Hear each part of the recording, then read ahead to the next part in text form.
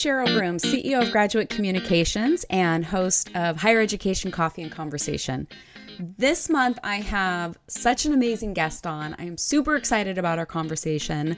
I learned so much when I was talking to him about storytelling, how to be a better storyteller, how to interview people to get better stories out of them, the power of persuasion, and even one of my favorite topics, how to run a better meeting.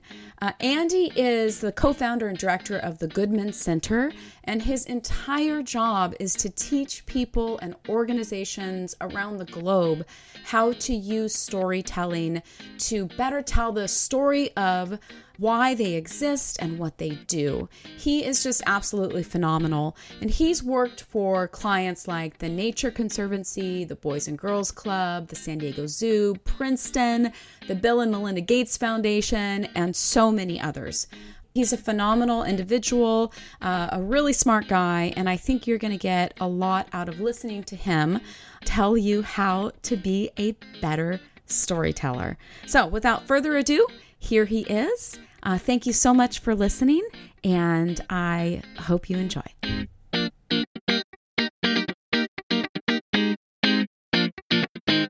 Thank you so much for joining me today. I really, really appreciate your time. And I just want to start off by having you introduce yourself to the audience, because you have a really unique and special area of expertise.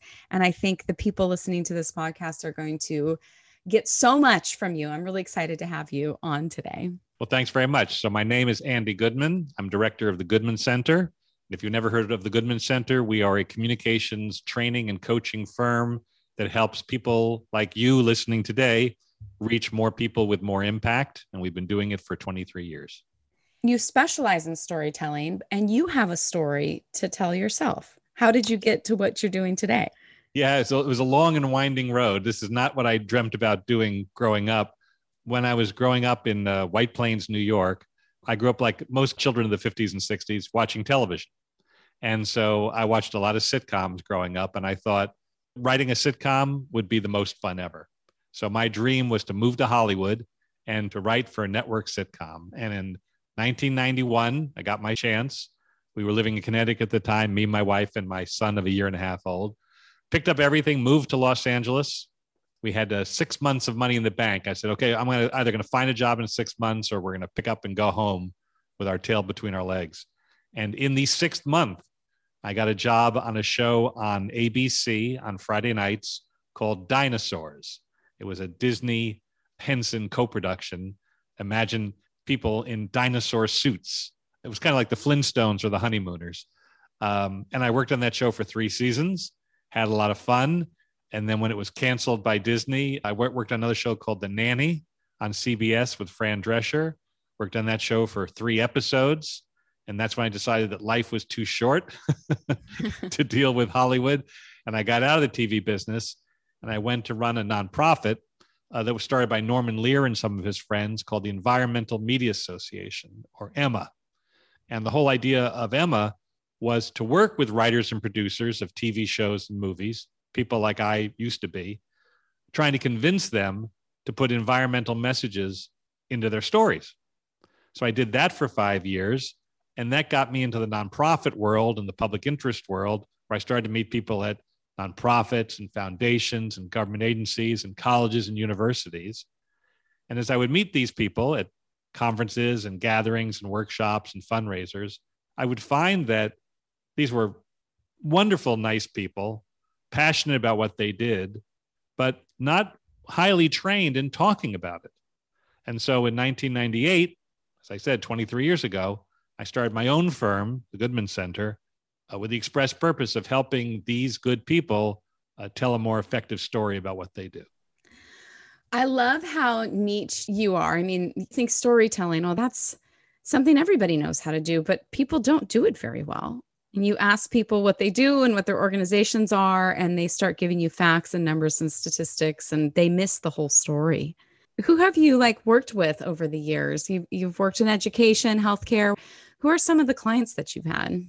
Well, let's see. In the nonprofit sector, that's really where we started. We've worked with many organizations such as American Red Cross, Environmental Defense Fund, Boys and Girls Clubs, YMCAs. We work with foundations like the Bill and Melinda Gates Foundation, Robert Wood Johnson, Packard, Hewlett. We work with government agencies, CDC, Department of Energy, Smithsonian. And we've worked with colleges and universities. We've worked with MIT, UCLA, USC, Michigan State, Skidmore, Occidental, all different kinds of colleges and universities around the country. And we also have some corporate clients as well. We work with Bank of America. We've worked with General Electric, Prudential, and others. And we've also been fortunate enough to work all around the globe. We work with CARE in Guatemala. We work with the African Leadership University in Mauritius. We worked with GE executives in Beijing. So it's been a wild ride across sectors and around the world. Wow, that's amazing. That is so cool. Like, what is it like? Like, what do you actually do? So I ask people to tell stories and then they pay me. It's just a remarkable business model. No, I mean, what we do is we teach people about storytelling. What we tell them is, we're here to remind you that you are a natural storyteller. It's funny, Cheryl, a lot of people say, oh, we're attorneys. We're the worst. We're doctors. We're the worst. We're academics. We're the worst. They'll revel in how bad they are. And yet these are human beings who go home every day and will tell stories about their day. And so what we really do is we remind them that you are natural storytellers. You know how to do it. And if you just relax and get out of your own way, you can tell stories just as well about your work as you do every day when you go home and talk to your spouse, your partner, your significant other, your children, or whomever. The power of a good story, it really is remarkable. And we do tell stories. I mean, that's human beings gather around campfires and tell stories. That's who we are. Yes. But why do organizations struggle so much with it? I think that they kind of get it pounded into them that you need the sound science, you need the hard evidence, you need the data to prove, that what you do works. Because, sometimes stories can be seen as cherry picked. You can tell a good story about anything, good or bad. And it can convince people, but stories can be used for evil purposes because stories are so powerful. So sometimes people think that a story is not enough. We must have the data. And what I tell people is you really need both. You need a story to get people to nod their heads and say, yes, I relate to that. I feel that. That makes sense to me. And then you need the data to back up that story to say, and I didn't just cherry pick this story. This story is illustrative of many stories. There's much more behind this. So one of the things we say to our clients is, if persuasion is part of what you do, if changing how people think and behave is part of what you do, it starts with a story that gets people to stop, look, and listen. And then it's backed by data that says to them, and I have more than one story to tell you. You had said that stories are so powerful, and I was reflecting on what I hear so much from my clients in universities and colleges, where they, especially a marketing directors. So most of the people I work with are marketing directors and then college presidents. And college presidents seem to be really good telling stories. I mean, they have to. They're out raising money, and they seem to realize the power of storytelling. And I hear so much from the marketing directors that they'll put all their money, their budget into these strategies, and they're doing fantastic. And they can tell you like, oh, this is how many clicks we got on an ad. And this is how many people visited the website. And this is how many phone calls we got. And then like one person will come in and be like, I was talking to this student, and the student said they were driving down the street and a bus went by and they saw an ad on the bus and it motivated them. And it's like the one story about what you're not doing. Right. It doesn't matter all the data you have. Somebody came in and just like destroyed you because one person saw a bus once. It's a testament to the power of story. I mean, the thing is, this is how our minds work. And there's a lot of science around this too. Right now in your brain, my brain, anybody who's listening brain, there are literally thousands of stories about the way the world works. They're in there. And anytime you encounter a new person or place or situation, whether you know it or not, your brain automatically dials up the right story to say, okay, where's the experience that tells me how to handle this situation? And if a story dials up that says, this is good, green lights, go ahead, then you enter full speed. And if you dial up a story that says danger, warning, we've had a bad experience here, then your guard is up. And if you can't find a story at all, then you also hold back because you're not familiar with the situation. So really, stories are like the software of the brain telling us what to let in and what to reject. And so if you want to change how people think and behave, it really starts by giving them a new story to be their go-to story when they enter your situation. Yeah, that's fascinating. It reminds me of, I used to teach persuasion, and we would talk about data, first order, second order, third order data. And first order is personal testimony. Right. It's the least reliable, but it's the most persuasive. Yeah. And so even in court, you can have all these experts come in, but then a eyewitness who, might have been looking through a dirty window comes in and tells her story, and she is going to be more persuasive than the experts in a lot of cases, because people can relate. Yes. And they want to hear that story, and they believe them. They relate to them. So It is so persuasive. And I like this idea of when you're trying to affect change, you're almost coming armed with a story, and it's a gift to your listeners. And when it comes to, colleges and universities telling stories, one of the great areas of mistakes made is that what makes stories interesting are the things that surprise us, the moments where, we didn't see that coming, right? If somebody tells you a story and from the get-go, I know exactly where this is going and how it's going to get there, it's not very interesting, right? But if someone tells you a story where it's like, oh, didn't see that coming. Oh, there's another twist, another turn. Anything that sort of surprises you, gets your attention. That's good. And the problem with a lot of colleges and universities is when they tell stories about their outstanding students or their award-winning professors or the wonderful programs, it's just one good thing after another. And there's no surprises. There's no wrong turns. Nobody makes a mistake. And that is deadly when it comes to storytelling. If a story boils down to, there's this thing that I wanted to do, and I did it, and it's done, and it's mine, good for you. Nobody cares. It's just not interesting. And so many stories I'll read about students at colleges, they'll say, Cheryl came to our college first in her family to go to college, and she chose this course and bonded with this professor and graduated with honors and now runs this company and is a happy graduate. Won't you please give?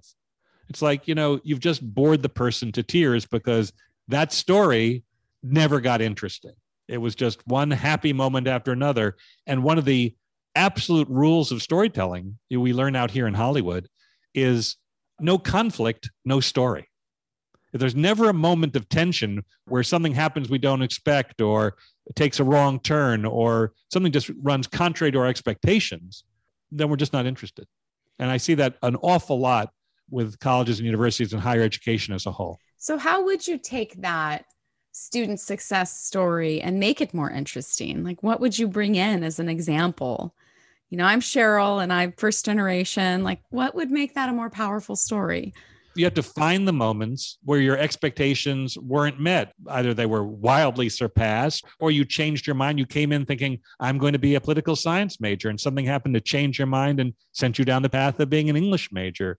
Moments of change, surprise, wrong turns, anything that defies the expectations of the audience will be interesting to them. So there's lots of different ways of doing that.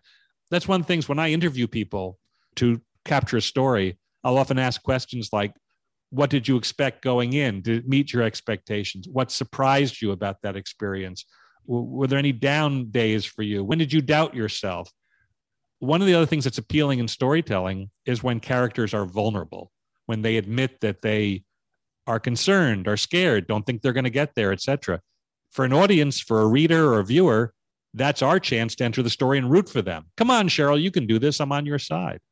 But if the character in the story is invulnerable, is perfect, knows what they want, goes for it, gets it, succeeds, good for them. There was no room for us to enter the story. So those are all things that make stories more interesting to the reader or the audience. There was a story I saw on LinkedIn from, I think it was UC San Diego, of a first generation college student.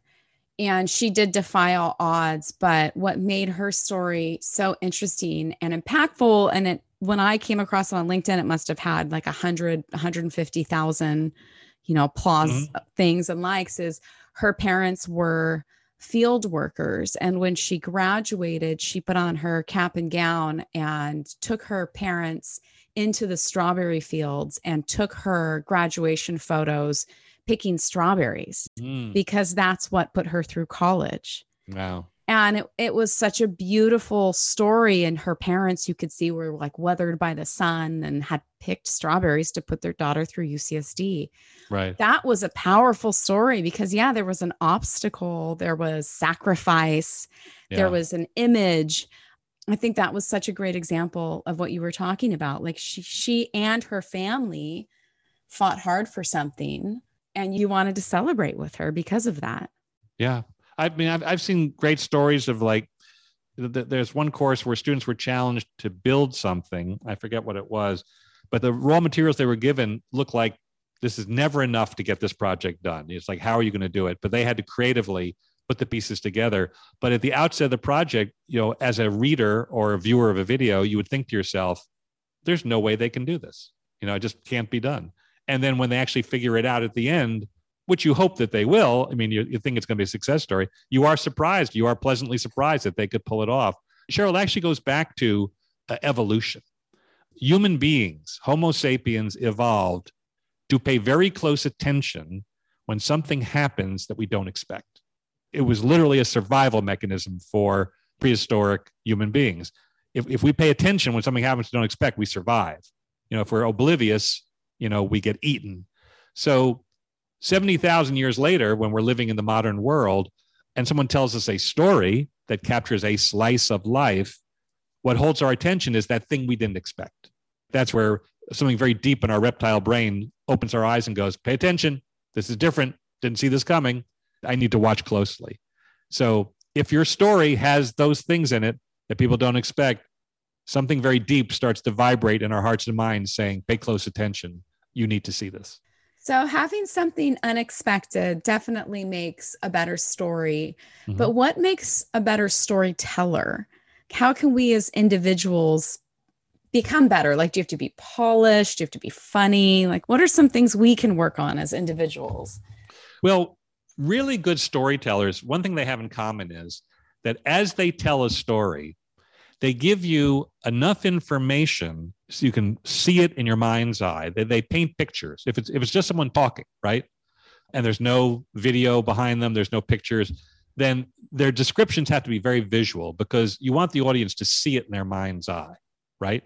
So good storytellers will paint pictures and give you just enough so you can see it, but leave something out so you want to know more. Good storytellers are always pulling you deeper and deeper into the story, making you feel like I can see it, but I want to know what's behind that curtain, what's through that door. They don't give away the ending. When you tell a story as a news person, as a reporter, your job is to tell people quickly and concisely, this is what happened. This is all you need to know. You want to read deeper in the article, that's fine. But the first couple of paragraphs, telling you everything you need to know. But as a storyteller, when you want to pull people in, you give them just enough upfront to tell you who's the story it's about, what it is that they want, and then send them on this journey in pursuit of this thing, leaving until the end, the payoff, did they get it or not? And if they got it, what did they learn? Or if they didn't, what did they learn? So good storytellers are very visual, and they know to save the ending for the ending, to slowly dole out information so people are getting more, but wanting more at the same time. It makes perfect sense, and it sounds so easy, but people struggle with it. They do, but you know something? I mean, if you think about how you tell stories in your own life, if something happens to you and you go home to tell it to your spouse, significant other, family, whatever, you don't tell them right up front the ending, right? You come home and you say, the craziest thing happened to me today. And then you start to tell them the story. And then the payoff is what happened, right? You don't start off by saying, my computer was stolen. Let me tell you what happened. It's right. It's like, no, you sort of save it for the ending. So I think that if people just could observe themselves telling stories casually, informally to friends and family, they would learn a lot. In fact, Cheryl, when we do our workshops, you ask people, how do you teach this? One of the first things we do is I sit down and I say to people, I actually have very little to teach you today. You know how to do this. I'm going to prove it to you right now. So we'll get people in circles at tables, let's say 6 or 7 people at a table. I'll say, here's the assignment. Go around your table. Each person will get 2 minutes. And I want you to tell a story about a time in your life when there was something you really wanted. Okay? Anytime, anything. It could be when you were 5. It could be last year. It could be yesterday. Preferably not work related. Just a time in your life when there's something you really wanted. And that's it. No further instructions. And so they go around the table and everyone has 2 minutes to tell a story about this time in their life when there was something they wanted. And people tell stories about wanting a bike for Christmas or wanting to go to Paris or falling in love and wanting this person to fall in love with them. And people laugh and they cry and they have a great time. And then when they're all done, I say, okay, so you just heard 5 or 6 stories at your table. Let me ask you this. What did the stories have in common? Even though I gave you no instructions on how to tell a story, what did you notice that everybody instinctively did the same way? And someone will raise their hand and they'll say, well, everyone started their story by saying how old they are or where they lived at the time. I'll say, right. You'll start with some context to establish the where of the story, the when, the starting line, because people need that. They need to know, where does this story begin? Good. What else? Someone will raise their hand and say, well, they didn't just get what they wanted immediately. They had to work for it. I'll say, right, that's what makes stories interesting. It's not just something you can reach out and grab. You have to overcome various barriers and obstacles along the way. That's really where stories get interesting. And in that back and forth, people will identify all the parts of story, from beginning to middle to end, protagonists, goals, barriers, conflict, strategy. Everything is there. And so I'll say to them, what you just did, all these parts you just recognized, that's storytelling. Now let's simply apply it to your work. And then we get into that portion. How fun. I want to go to one of these workshops. Let's do it. Let's do it. Well, we do. When we go to colleges and universities, they'll say to us, for example, MIT, they had just gone through a branding exercise. And they said, out of this branding exercise, we've gotten 3 messages about MIT. Message number 1 is, we are reinventing education. Message number 2, we are unleashing entrepreneurialism. Message number 3, we are tackling the world's hardest problems. So no lack of ambition at MIT, right?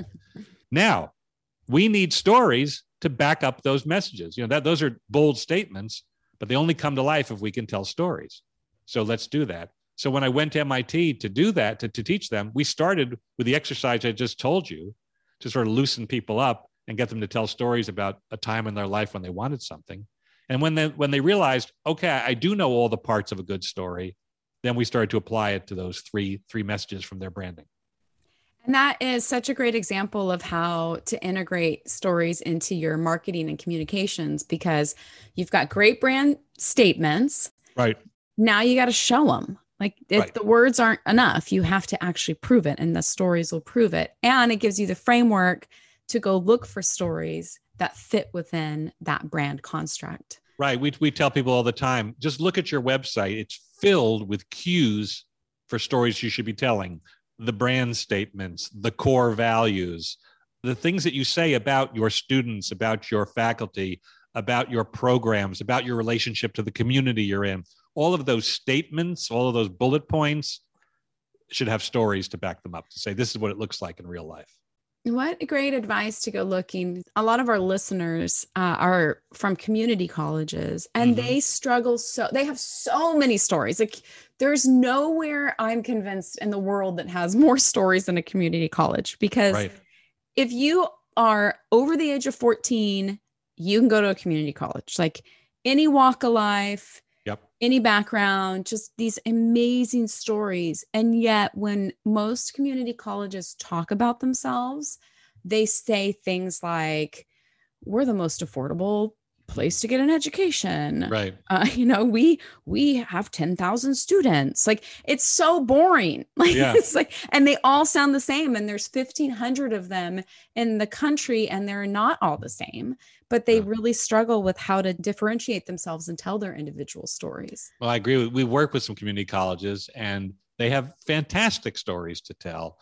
And in the pipeline from high school to the workforce, they play an absolutely critical role. So Yeah, I think community colleges have wonderful stories to tell and could use help telling them, because you're right. I see the same problems that you see.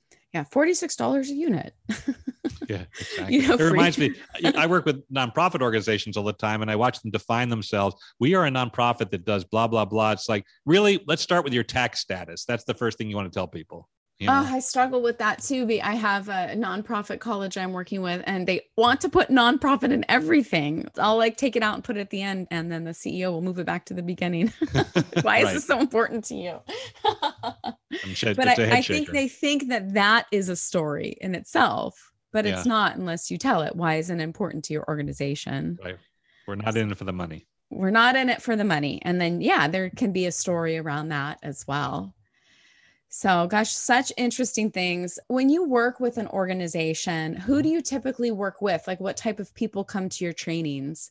It varies, but often a college or university will come to us and say, we want to get better at telling our story. So we're going to assemble the people who are most responsible for telling our story to the outside world. So that would include admissions. That would include fundraising or development. Sometimes it includes athletics. Sometimes it includes faculty. Sometimes it includes alums. So usually it's a mix, but the only thing that defines them is that at some point or another, they've got to go into the outside world and talk about that college or university. So they want to get better at it.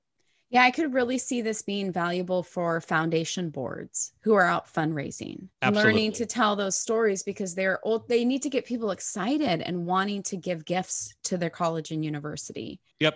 When I was out of college, I was always asked to write one sheets for the foundation that were basically like canned stories. So they could go out and say, the student had belonged in a gang. They really struggled. They had an addiction. Yeah. This is a true story, actually. One of my former students was a high school dropout gang member and is now running for mayor of Oceanside. Just an amazing transformation through education.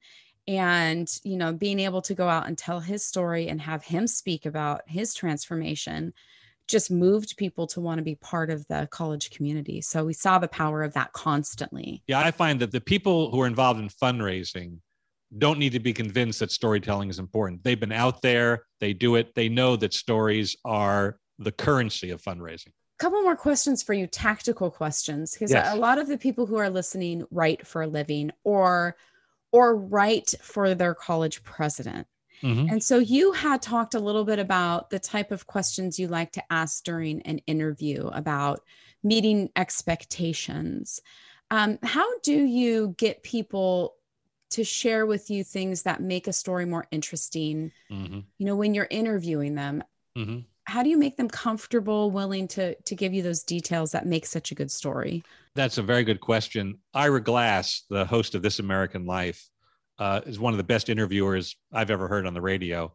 And he has some specific advice here. He says that if you want someone to open up and be honest and authentic and present, you, the interviewer, have to be all those things as well. He says, being a good interviewer is like throwing a good party for two people.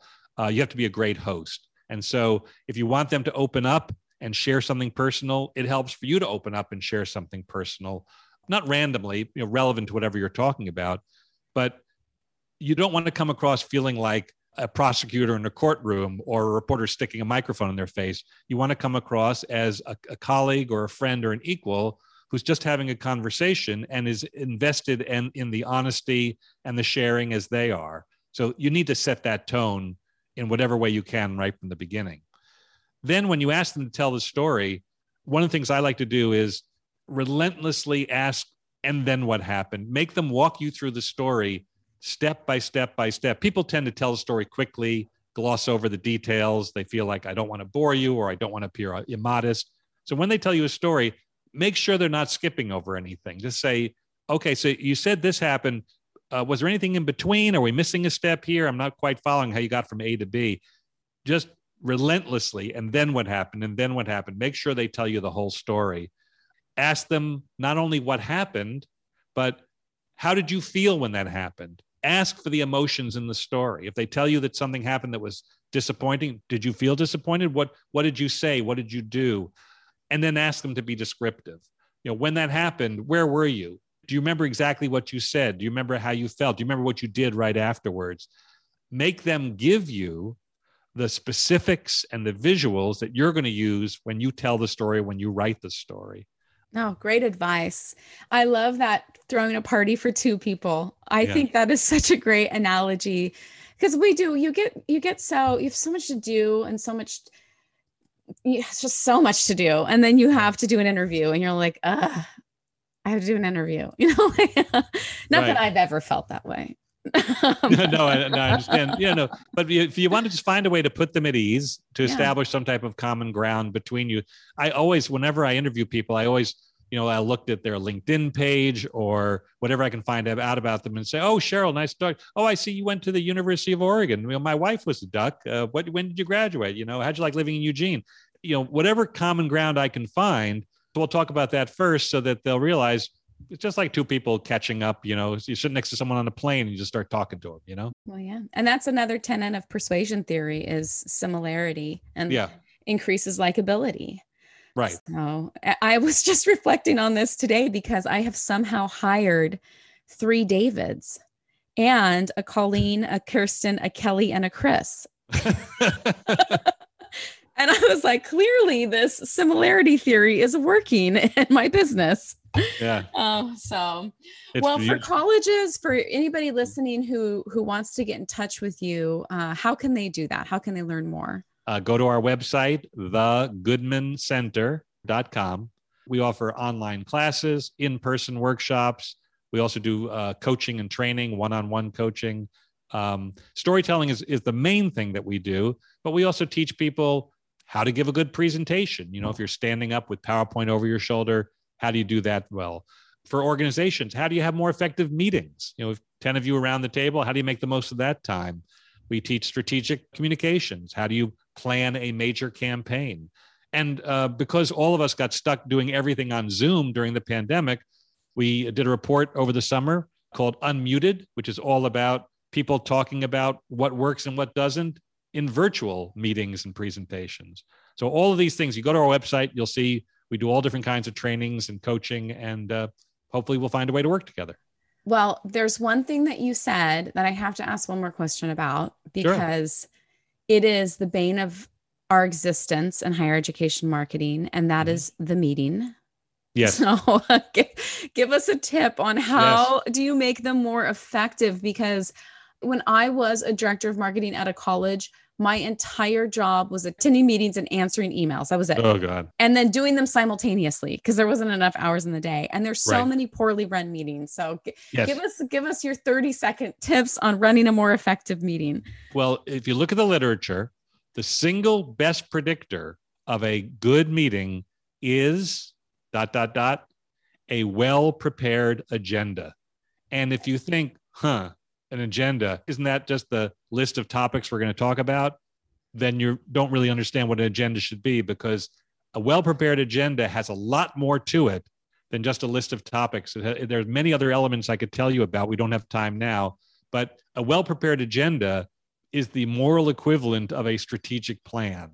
It is a detailed plan for the next hour of your life about who's going to be there, what they're going to do, how you're going to get there, and the resources you need to get there. So our webinar, called Meetings for People Who Hate Meetings, is 75% about how to prepare an agenda that makes sure that the right people are there, the time is well spent, that everyone arrives with expectations of what's going to happen and how to prepare, and leaves knowing what's expected of them. So in one word, the key to a good meeting is the agenda. And I think a good agenda shows the people attending the meeting that you as the host care about the meeting and value their time. Yes. And aren't just holding a meeting to hold a meeting. Yeah. Another synonym for a good agenda. It's a contract between you, the convener, and the participants that says, I am going to make the best use of your time. And one of my favorite things to say to meeting attendees when I'm done, if I've gotten through my agenda and we have time left, I always tell them my favorite meetings start on time and end early. Yes, I like that. Yes. And at Harvard, they end all their meetings with filling out part of the agenda called WWDWBW, which is who will do what by when after the meeting. Yes. And you have to verbally get somebody to commit to doing it. Yes, exactly. If people make commitments, it's put on the agenda, and then the agenda is circulated after the meeting to say, this is what happened, and this is what we expect as follow-up. Well, I think that if our listeners can take away two things from you, it's A, all the wonderful tips to become a better storyteller, but B, they need to bring you onto the college campus to teach their deans and their directors and their board to be more effective in meetings, because they're a time suck.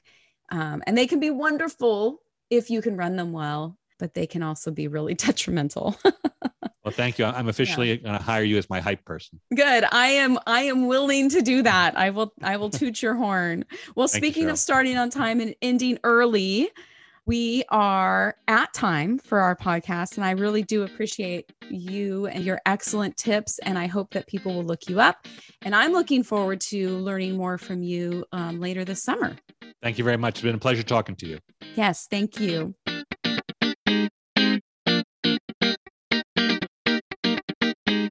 Thank you for listening to Higher Education Coffee and Conversation. If you like the podcast, please leave me a 5-star rating. And to discover more great higher education related content, make sure to visit us at graduatecommunications.com. And with that, I'm going to say thank you for listening. Thank you for the hard work you do for students each and every day.